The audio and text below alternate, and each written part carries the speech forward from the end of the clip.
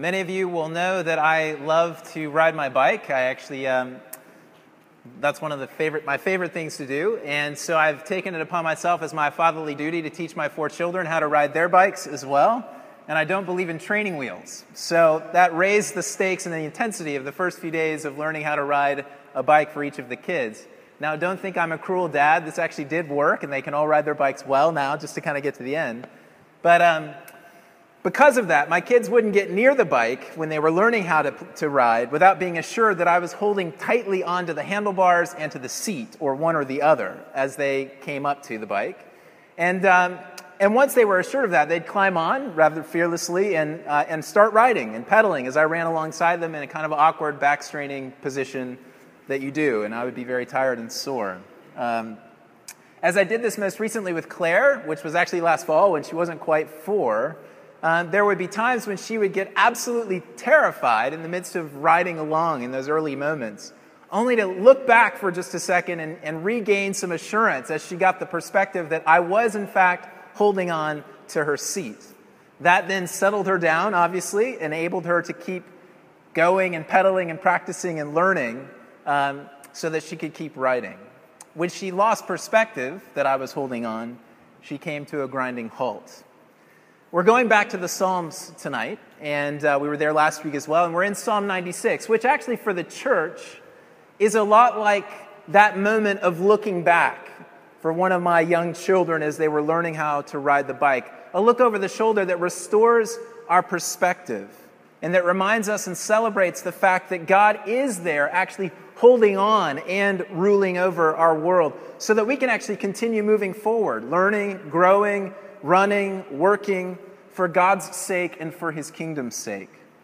So my encouragement is that if you need encouragement tonight to keep growing, to keep moving, to keep following after Jesus, to keep living for him and not for yourself or for the things that the world says are important or that you should spend your time on, then Psalm 96 is actually a really great place to spend some time. It's a great place to turn.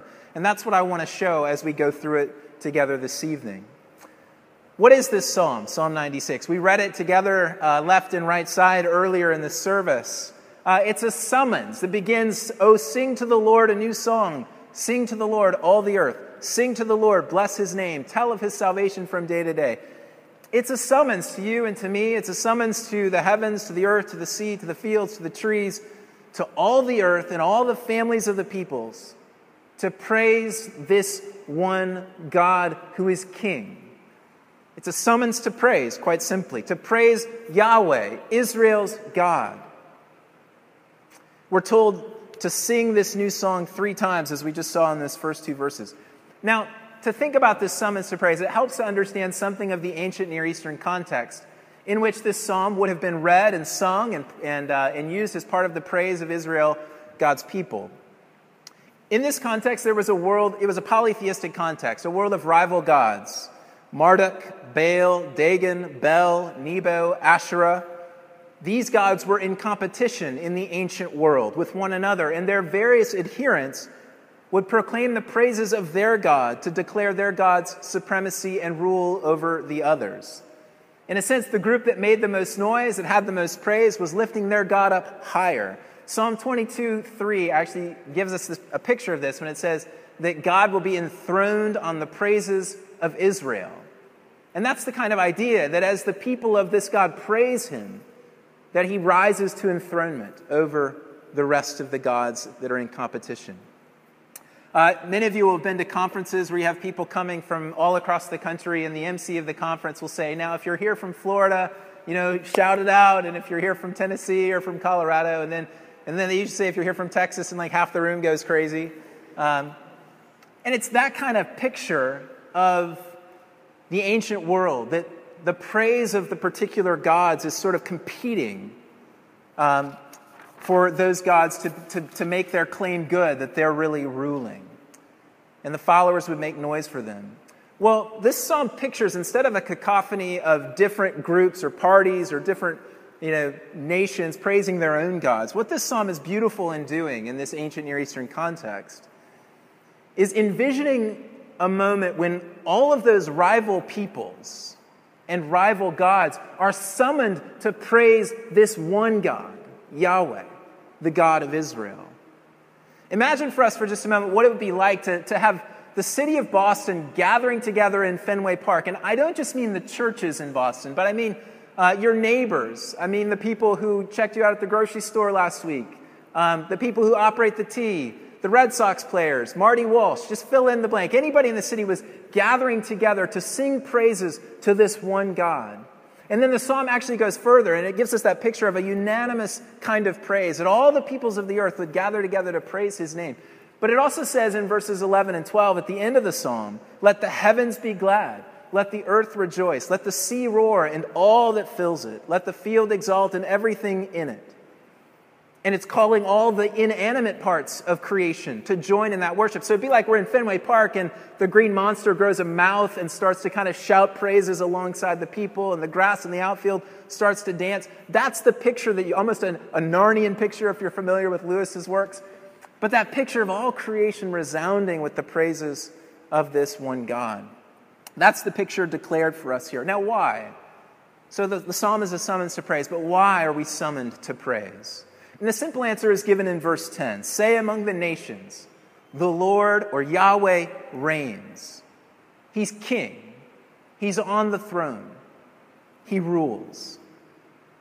Not money, not talent, not good looks, not America, not your pedigree, not Caesar, not Baal, not individual rights. You get the point. Yahweh, the God of Israel, is ruling. He's on the throne. And so we're summoned multiple times in the psalm to praise him. Now, you can't just make a claim and not substantiate it. So the psalm substantiates the claim of the kingship of Yahweh.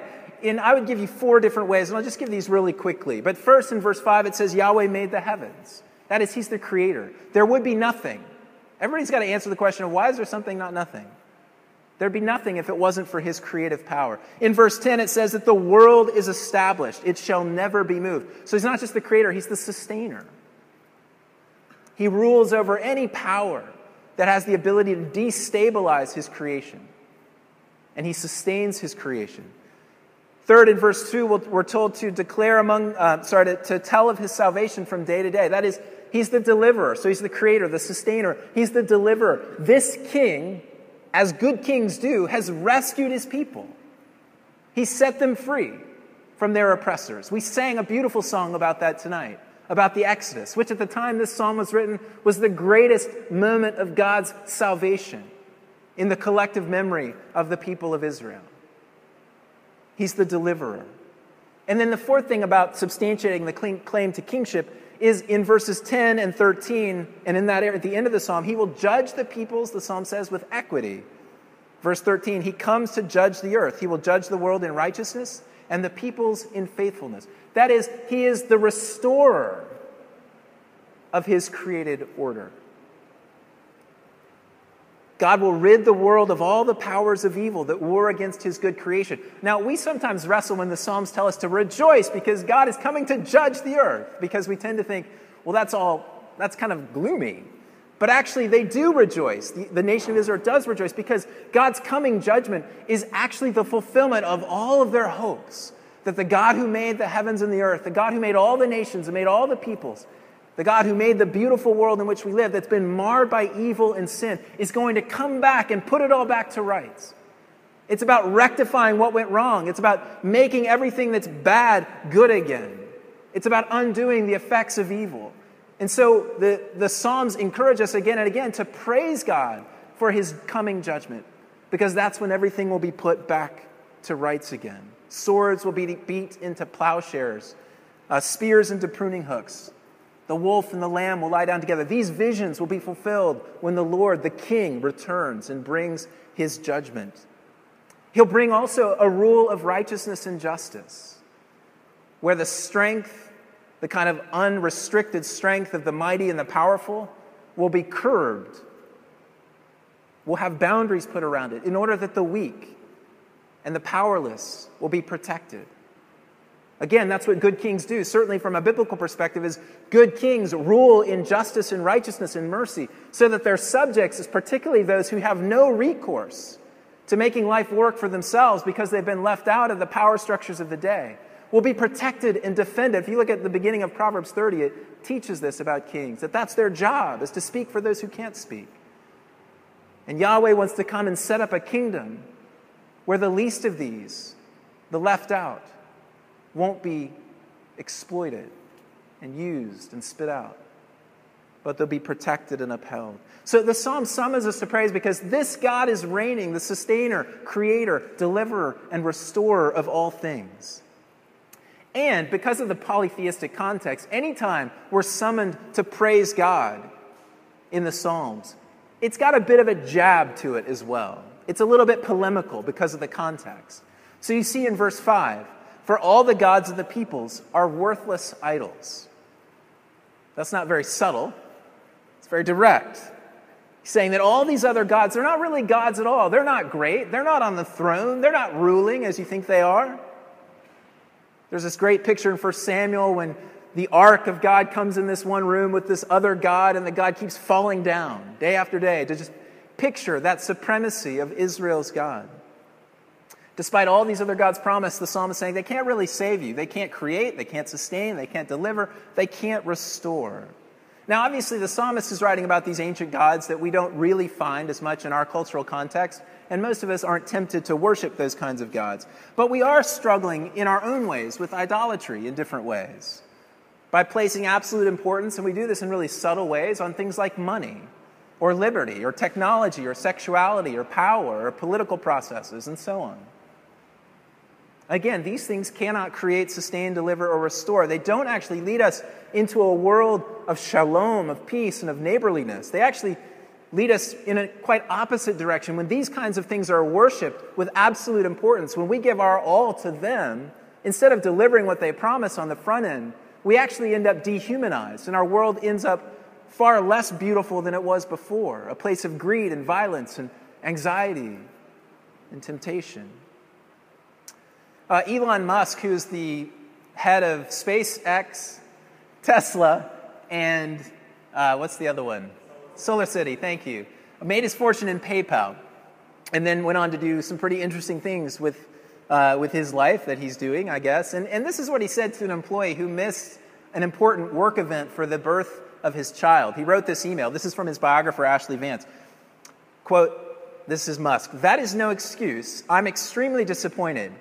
You need to figure out where your priorities are. We're changing the world and changing history. And you either commit or you don't." Now, I don't know this guy personally, obviously, at all, but get that language. We are changing the world and changing history. That's kind of godlike language about what our ability is as human beings. And in this system, when we are worshiping this kind of innovation, he wants to put a community of people on Mars, when the idols of technology and influence and success are ruling, apparently we're all kind of expendable, even our newborn children. We can only create a better world when we serve those kinds of idols at the expense of others, at the expense of the less committed, the less focused, the less talented, the less successful. And what's beautiful about the story that we tell from Genesis to Revelation in the Scriptures is that these are the very people that this king that we're worshiping here tonight protects, defends, lifts up, and cares for. And his judgment upon kings throughout the Old Testament is based upon how they deal with these, their lesser important subjects from a worldly perspective. And then is it any surprise that when Jesus comes into the world, Jesus, this king's human embodiment, his son, who does he spend time with? The marginalized, the tax collectors, the sinners, the prostitutes, not the power brokers, not the money people, not the influencers, but the people who were left out. I think it's astonishing when you look at Psalm 96 and read and understand, begin to understand it's a summons to praise and praise of this king, that the psalmist actually didn't know the rest of the story when he wrote the psalm. The story of Jesus. He again knew of the great Exodus, he knew of the conquest of Canaan, he knew of David's victories over the Philistines and these things. But as the church, we see the fullness of what's given in this psalm, that the Lord is reigning, and he's reigning through his Son, Jesus. It's no surprise that Psalm 96 is read traditionally on Christmas Day in the calendar of the church. Because the church is saying to the world, yeah, Yahweh's reigning, and he's reigning through this newborn baby king, who in his subsequent life, death, and resurrection reveals to us the salvation and the restoration, the deliverance and the restoring that our God intends to bring to all creation and is now available to all people everywhere. It's no wonder, again, too, that Jesus, in his own words, as he begins his earthly ministry, says, repent and believe the gospel. The kingdom of God is at hand. God's rule is coming to be in the world. So reading the psalm in the light of Jesus about God's reign, again, it's a summons to praise because Yahweh reigns. And I'm just saying that we now know that Yahweh reigns through the ministry, life, death, and resurrection of Jesus. Now as we read it through the lens of Jesus, it ratchets up this exuberant praise of Psalm 96 to literally exponentially, dangerously high levels.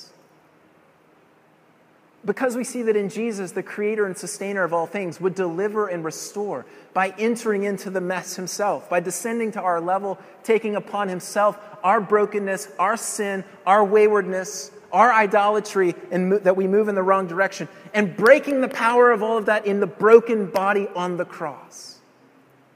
So that we could actually get what we ultimately need, which is not what all the other gods promise, but is what this God gives, which is forgiveness, a new heart, cleansing, and the empowerment of God actually in us by his Spirit to live now a holy and new life that's consistent with his kingdom of righteousness and justice. This is what he brings to us in his Son Jesus. And the resurrection that's at the heart of the Christian church and our faith, this declaration that Jesus didn't stay dead after the cross, but that he rose again 3 days later, that assures us that in fact God has won the victory and that we have been set free from our greatest enemies who have been defeated. And it's this salvation that evokes our praise in Psalm 96, that God, the crucified God in Christ, is the one who is sitting on the throne, who has his hand on the seat post as we're riding through this life. And it's great news that the psalm tells us in verse 10, we are to proclaim among the nations. Say among the nations, go out and tell it among the nations. The Lord reigns. He's ruling.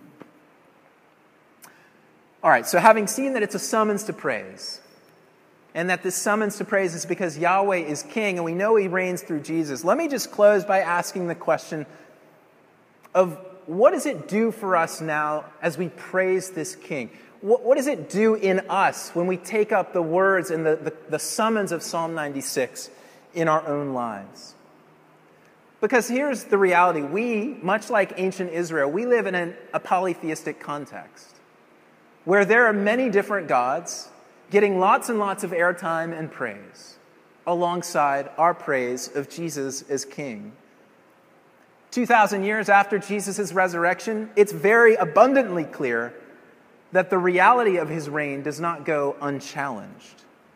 Many deny the reign of Jesus, obviously, and they point to real things, the ongoing reality of violence or of world hunger, of children starving to death across the world. To say, look, you say that Jesus reigns, but it really doesn't look like he's on the throne. So I'm thinking this doesn't really make any sense. And we, who do come week after week to take up the call and the summons of Psalm 96 to lift our voices to this king, we feel that opposition, both out there, but to be honest, we feel it on the inside too, just to be real about this for a moment. We don't always feel like praising. We deal with doubts. We deal with discouragement. We deal with the dissonance between our claim that Jesus reigns and the reality of our everyday circumstances, many of which are very difficult and hard in terms of leading us to a place of praise. And that's just a reality that we have to face.